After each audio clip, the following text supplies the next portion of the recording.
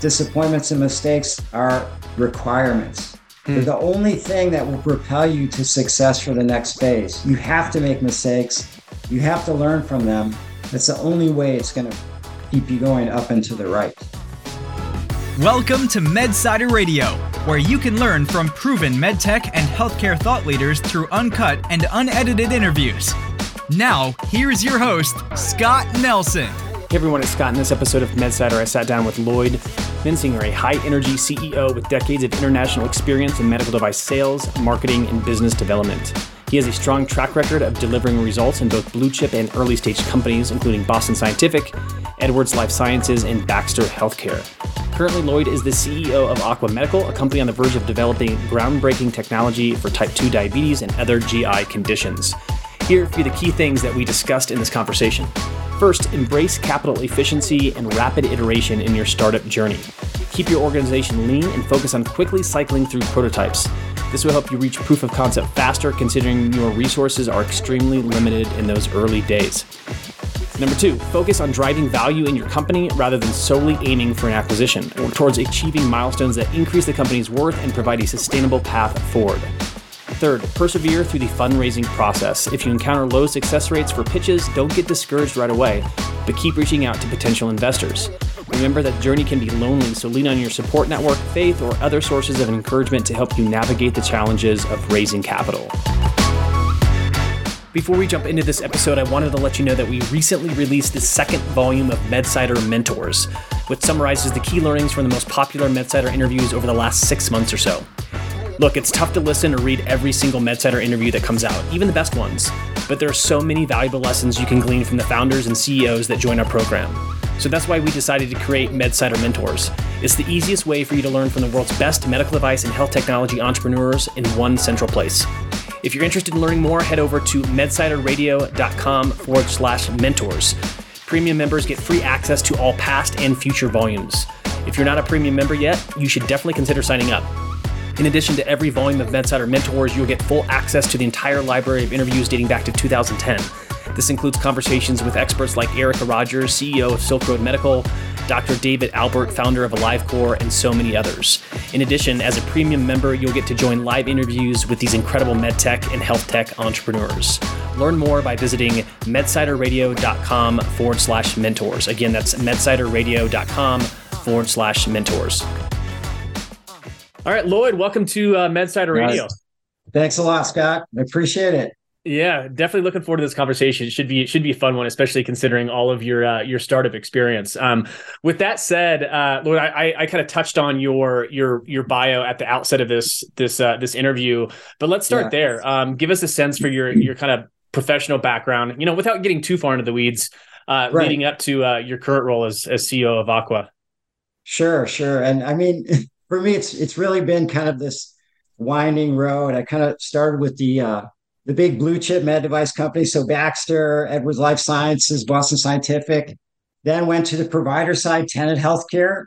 And then really since then, it's been, 4 early stage startup companies. And a big part, I would say a big chunk of that was international as an expat for 12 years. So much of that with Boston Scientific. So we lived in London and Paris and Maastricht, Netherlands. And then, of course, we moved around a lot back to the US. And in terms of jobs, I ran, let's say Boston Scientific, I ran a third of the company across Europe for, 8 years. And that was really the endosurgery group. So probably, a third of Boston Scientific. And then, a number of staff roles. Back in the US, I went into strategy and business development, which was really the M&A side. So basically align running businesses and then to the M&A side. And that's where I really got interested in the startups. I said, look, it would be nice to be on that side versus this side. You get no bonuses for doing a deal in Boston Scientific, right? So the good side would be on the M&A side. So I'd say that the Tenet healthcare experience, the provider side, was fascinating because now I got to see, I was in the top 20 of 40,000 people at Tenet, $10 billion, 50 hospital system. It was very interesting to see because we were always pushing products to that side from the med device side and to see what their reaction is. it's funny because in the hospital system, they would think, oh yeah, you guys, you just pay off the doctors. That's why they buy your expensive stuff. So Right. that was kind of their attitude. But really, I learned that they want like good pricing and a basic device. Whereas, let's say with Boston, we're pushing all the bells and whistles, the most expensive device, and they're saying, look, if it's okay and it works in people, then that's the one we want. So it was kind of a lesson on the side of the development side of for the med device piece. Yeah. So that's really the my background. Yeah, no, that's helpful. It's interesting that you bring that up because I've shared this I think in maybe a couple interviews ago that I did for MedSider, but a conversation I had with Nick Anderson, who kind of specializes in healthcare economics. He made a really good point that still sticks with me today. He said, I of all the startups that I consult for, it's so rare that I actually see someone on the payer or provider side actually on the board. And he goes, it's such a huge gap because to your point, like it's so easy to be knee deep in developing the next greatest device or system and to lose complete sight of like the economic side, right? And how are you actually going to convince not only the provider, the clinical provider, but the actual the payer as well, the hospital system or the insurance payer to actually cover and pay for your device. So it's a really interesting point. But just to circle back around to your career, so what was your first startup then? Kind of coming out of the land of the strategics. Oh yeah, it was Uptake Medical. It was Uptake. Yeah, Endostim Define was a spine company. We sold that for $100 million, and then now I'm doing Aqua. Okay, got it. Okay, that's super helpful. And I remember worked with a couple friends at Define back in the day. So okay, so let's kind of transition to Aqua, like current state, right? And then we'll kind of rewind the clock and go back in time a bit. But again, kind of without providing too much detail, give us a sense for kind of what you're developing at Aqua, and really maybe frame that up around how the idea even came to be. Sure. Well, this is the most exciting thing I've ever been involved in. We have a 30-minute outpatient procedure to treat type 2 diabetes. And it's pretty simple. It's a catheter goes through an endoscope, goes through the mouth, 30-minute, conscious sedation, patient can go home or back to work the same day. And it's hot water vapor ablation through the esophagus, the stomach, into the duodenum. Ablating the duodenum can actually treat type 2 diabetes. That's kind of the interesting finding. Got it. So, and the origin story, it's funny because one of the chief medical officer in 2008 thought he actually was a GI doc doing procedures every day, a key opinion leader in his own right, but he ran a sort of an ASC with 10 doctors and 60 employees. So he's every day kind of a practitioner as well as a KOL. And he was looking at different ablation, methodologies, radio frequency, et cetera, and kind of came upon this vapor ablation as a great approach. So developed it over the years, filed IP, which was very important, kind of like in 2008. And as kind of developed the early technology, and it was going after Barrett's esophagus, which is it's treated by ablation, and we had sort of better, faster, easier. And the interesting sort of the pivot story here is we were going after Barrett's, and we talked to investors, we talked to doctors, we talked to folks, and they'd say, well, that's interesting. And then docs would come to us and say, by the way, this is ablating the esophagus. The duodenum is underneath the stomach. It's also a tube. The GI tract's just a long tube of different diameters through the body. They said, there's a technology there proving that if you ablate the duodenum, you can actually treat type 2 diabetes, and their device is extremely cumbersome. You have a device that's ideal for this. Better, faster, easier. Switch from Barrett's to diabetes. The market's, probably 100,000-fold bigger opportunity. So it was kind of that we weren't smarter. We were just going by basically folks told us, go ahead and make this pivot because you have the perfect product for this. Yeah, so interesting. Letting your classic case of like letting your customers like drive the direction for the product and the company. But just a couple of quick follow-up questions. So if I understand this right, and I don't expect you to like make bold claims about your product or your system currently, but in a future state, right? This the you have the claims that you need. You're in market. As a patient, I would go to like an outpatient GI ASC and go in, get this procedure done in 30 minutes. It's like a tube, it's a endoscope that's kind of inserted down my through my mouth, down my esophagus. Duodenum's ablated, and then I'm out. It's that easy, huh? It would be that easy. It is that easy. Yes. Okay. It is that easy. Got it. Okay. And then kind of circling back around to like the concept of ablating the duodenum. I mean, is the mechanism of action understood, and like how long does it last? I mean, if I were to be treated, and again, I'm not expecting you to get yourself in trouble from a reg standpoint, but if I'm in a future state, if I'm treated with the Aquascope, how long would the efficacy sort of last, or is there kind of an ideal target before I'd have to maybe get in another intervention? You're asking me actually the two central questions that are the key to the entire approach, and it is fascinating. First, we are not in humans yet, so we've got all this body of animal study. We are on the cusp of getting into first in human for diabetes. We've actually done first in human in the esophagus, but the real answer to mechanism of action is people don't know. That's number one. If you have the honest answer, however, gastric bypass and Roux-en-Y, all those procedures for obesity. So those procedures, they actually bypass the duodenum. That's what happens. So it's in various, biliary pancreatic diversion, all these other obesity procedures. Obesity is resolved over weeks and months in those patients. Type 2 diabetes goes away within a couple of days. It's resolved. Wow. And so people were like, what the heck is it? And it's not food related. It's really because they found that the duodenum is really this epicenter. And there are all kinds of theses for, vagal efferent pathways and all kinds of metabolic, theses on. And you go to these DDW conferences, there's hours and hours of discussion on mechanism of action. But then another company came out with a sleeve, basically a tube covering the duodenum. The food passes it. Same result. Over weeks and months, obesity resolved, diabetes away almost immediately. However, the company failed because they couldn't keep it in place.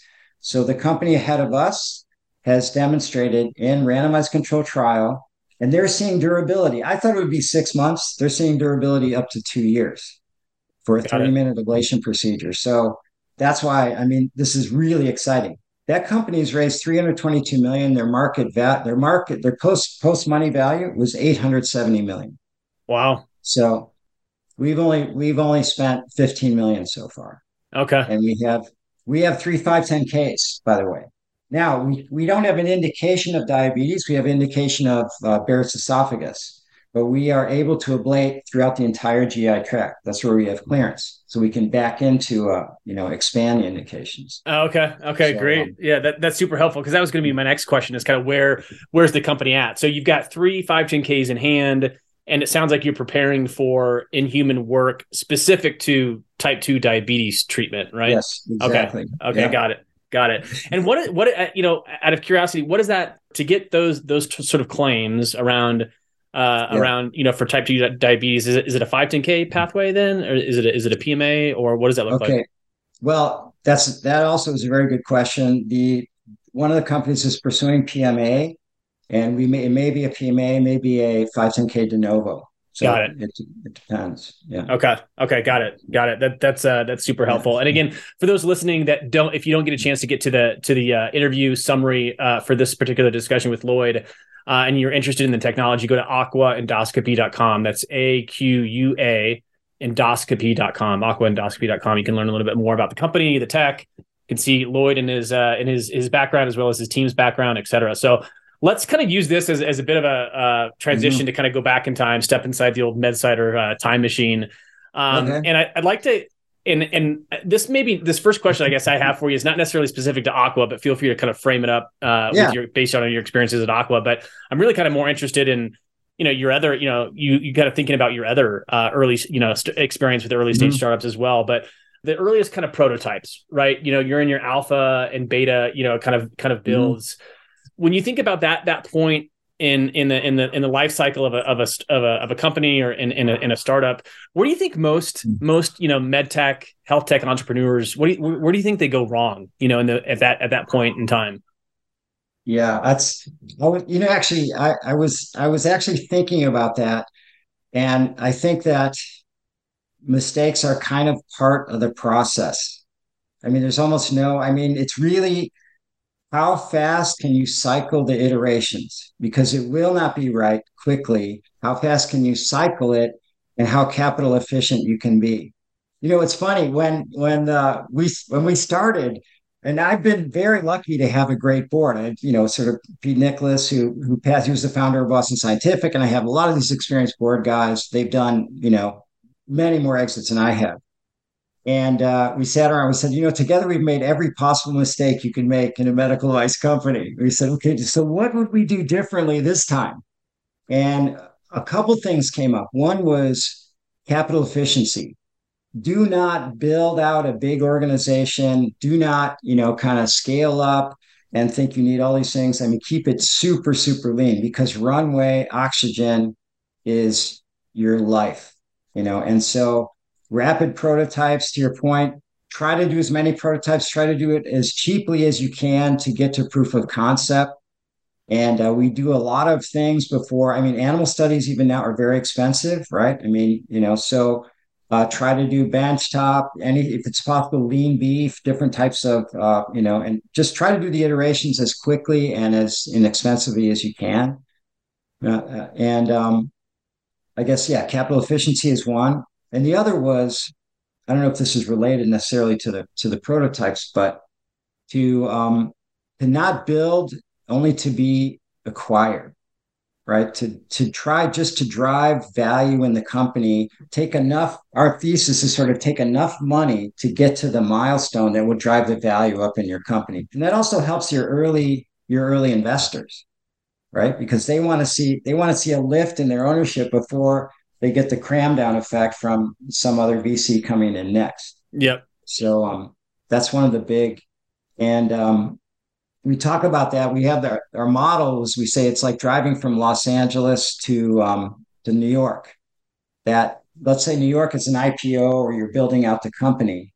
Los Angeles, where we're starting from, the idea is build clinical value. You might get acquired in Arizona. You might get acquired in Dallas, but just take enough and build enough value at each point, but don't count on it. If you're building for acquisition, you may miss the window. Yeah, that's a great picture, right? That story of kind of your cross country trip, right? And the next sort of stop, right? You need to be at another milestone, right? A value inflection milestone for the company. It's a great kind of picture. And in kind of the conversation, kind of the pre-interview conversation we had, we talked a lot about sort of the similarities in terms of structure between Aqua and FastWave, right? Which is where I spend most of my time. Right. And it's super interesting that it's like to your point, so many startups, they get focused on building out like a complex org structure and don't think about their burn, right? And they're maybe cognizant of it, but they're not practically doing the right things to keep that burn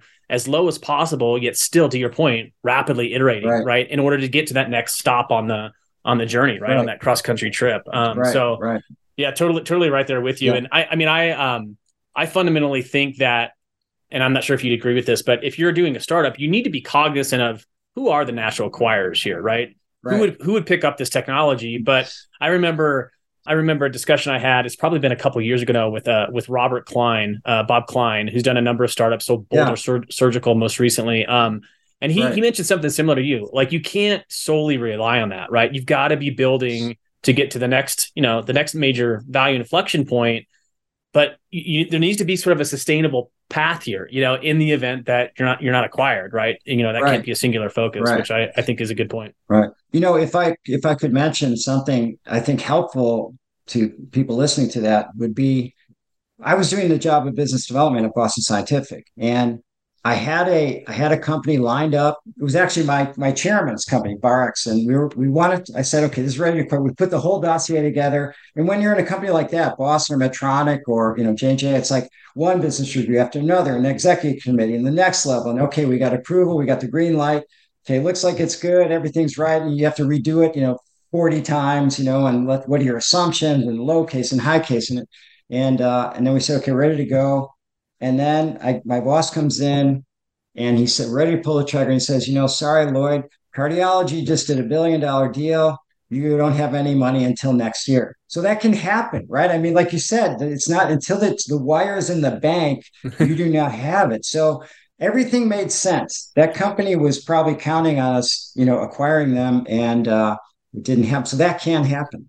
Yeah. So that's a really important story, right? It's like all the dots, could align, right? But then you have some sort of adjacent event that happens that's completely outside of your control and unforeseen, and it kills a deal, right? It kills a deal, prevents a deal from going down. Yeah. So yeah, super, super valid point. And I think just kind of hearing you describe, some of those experiences and the stories just reminds me of like, always, in the world of startups, right? You kind of always need to be pushing forward with multiple plans, right? If you're stuck on plan A and not thinking about a potential plan B or plan C, that's kind of a dangerous position to be in, So, yeah. Yeah. Another sort of corollary in that is sort of a picture inside some of the going, sometimes I start wondering what the heck's going on with the strategic. I mean, everything's here. They're asking me again, all of a sudden you get a question from this, like, where did this come from? And so some of those meetings I would be the BD guy in the company trying to get a deal done. So all the people around the table, the legal, the IP folks, the marketing, whatever. I mean, everyone has their own agenda and nobody gets a bonus on this, right? Nobody gets a bonus on having this deal happen. In fact, some people, they see their job is to look smart and say, oh, did you think of this? And this could be a problem. Or the IP, IP is never black and white, right? I mean, it's sort of, there's gray zones. And so you have someone say, oh no, this is going to be a risk. We can't do it. And so a lot of times an acquisition would fall apart. I had one also fell apart because of an IP thing. I thought it was non-issue. Somehow they convinced the executive VP, executive committee that this was an issue and it didn't happen. So, growth opportunity lost for the company, but it's kind of hidden. So that happens. So it's just that from a startup side, you don't see any of this, right? And so, but that could be happening behind the scenes. So I guess the thing is discouragement will find you. Like they say, you're not afraid until fear finds you. So that happens. That's a great way to put it. I haven't heard that it described like that, but that's perfect. I mean, discouragement will find you in a startup, right? I mean, you always being aware that you're pushing a boulder uphill, right? There's always friction along the way, and if you're expecting some sort of smooth ride, you need to, kind of open up the eyes a little bit, because that's not going to be the case. But what's interesting about that story, and I think the fact that you've got such a broad base of experience, right? Commercial, BD, running startups, spending a bunch of time on the kind of the provider payer side, right, at Tenet. That I think sort of obviously that's helped you, right, in your scenario now, being able to kind of see who's sitting on the other side of the table, right?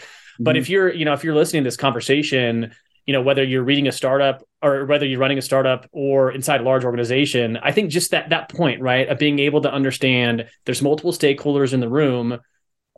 Most of them are likely not going to be incentivized to do your deal, right? So you need to be thinking about the impact of that, you know what I mean? And it reminds me of a conversation I had with Bruce Shook, who sold Vesper Medical most recently to Philips, and I think Intact prior to that, if my memory serves me correct. But he mentioned that he was like, in one of these recent deals, it was super important for us to get really, really strong commercial buy-in, right? Because the commercial leaders were actually was kind of, and I'm paraphrasing here, I can't remember if he said this specifically, but sort of painted this picture that it was the commercial leaders that really kind of pushed the deal over the fence, because they understood by having this product in their bag, it was gonna be pretty impactful, right? And they, that commercial buy-in, is maybe much more understood, right, than someone sitting in IP or someone sitting in, regulatory or whatever, so.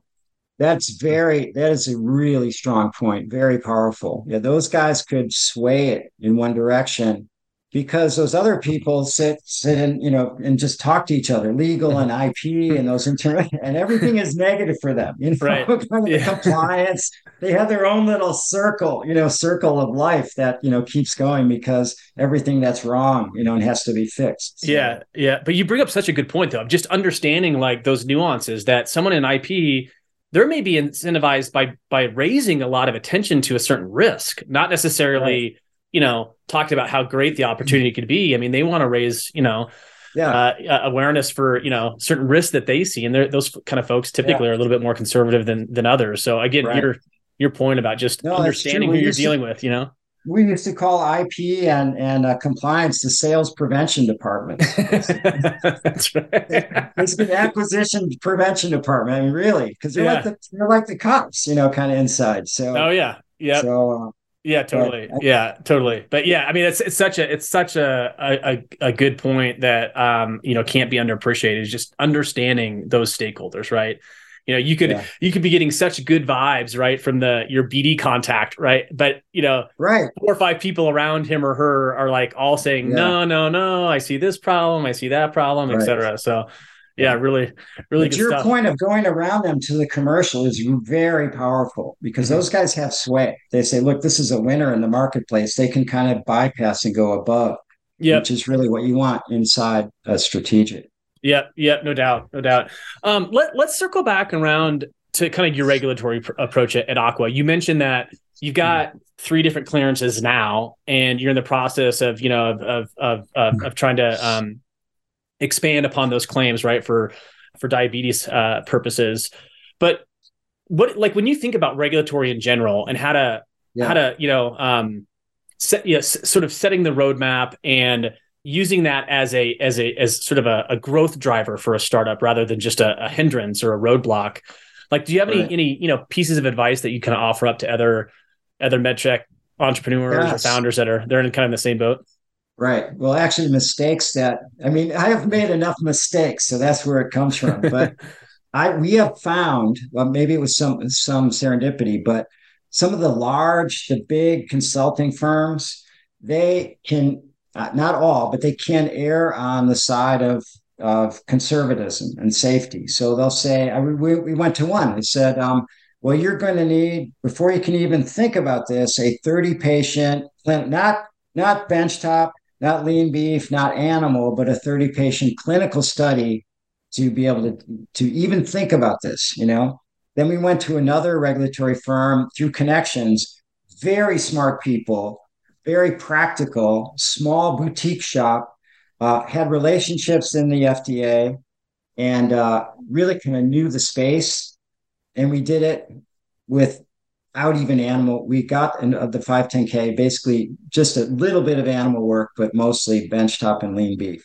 So I would say find people that really can. I mean, it's worth looking diligently, trying to find connections to a good regulatory firm, because that would have been, the company wouldn't exist if we had to go the way that this large regulatory company kind of guided us. So I think that's one thing. Really pressure test, because they really explored, how we can pull this package together. And obviously spending enough time on the package and the dossier to write it in a way. And someone that has relationships in the FDA and knows the domain is very, very important. Yep. So that's probably the biggest takeaway I had from the regulatory piece. No doubt. It sort of reminds me of just the topic we just discussed, right? Which if you're talking to a large regulatory, RAQA organization, there's probably high likelihood that they're kind of biased towards being pretty conservative, right? And trying to take the safe path, not going to be overly creative or aggressive with the approach. And I like that word you used to describe kind of being able to pressure test different opinions, right? And I think that's a really not being afraid to kind of push the limits, and you at the end of the day, you may get, 9 out of 10 regulatory folks that all kind of say, nah, it's not, you can't do it that way. But you may force them to kind of rethink kind of how they normally would approach something. You know what I mean? So just being able to kind of, push a little bit hard and strive towards maybe a little bit more of a creative approach. There's no harm in that, typically. Right. And if you have to back into, a safe zone or a comfortable approach, that's fine. But, why not? Right. I'm kind of the opinion that why not start out a little bit more aggressive and think about it a little bit more creatively, and then, yeah. So exactly. Yeah. Hey there, it's Scott, and thanks for listening in so far. The rest of this conversation is only available via our private podcast for MedSider Premium members. If you're not a premium member yet, you should definitely consider signing up. You'll get full access to the entire library of interviews dating back to 2010. This includes conversations with experts like Renee Ryan, CEO of Cala Health, Nadeem Yared, CEO of CVRX, and so many others. As a premium member, you'll get to join live interviews with these incredible medical device and health technology entrepreneurs. In addition, you'll get a copy of every volume of MedSider Mentors at no additional cost. To learn more, head over to medsiderradio.com/premium. Again, that's medsiderradio.com/premium.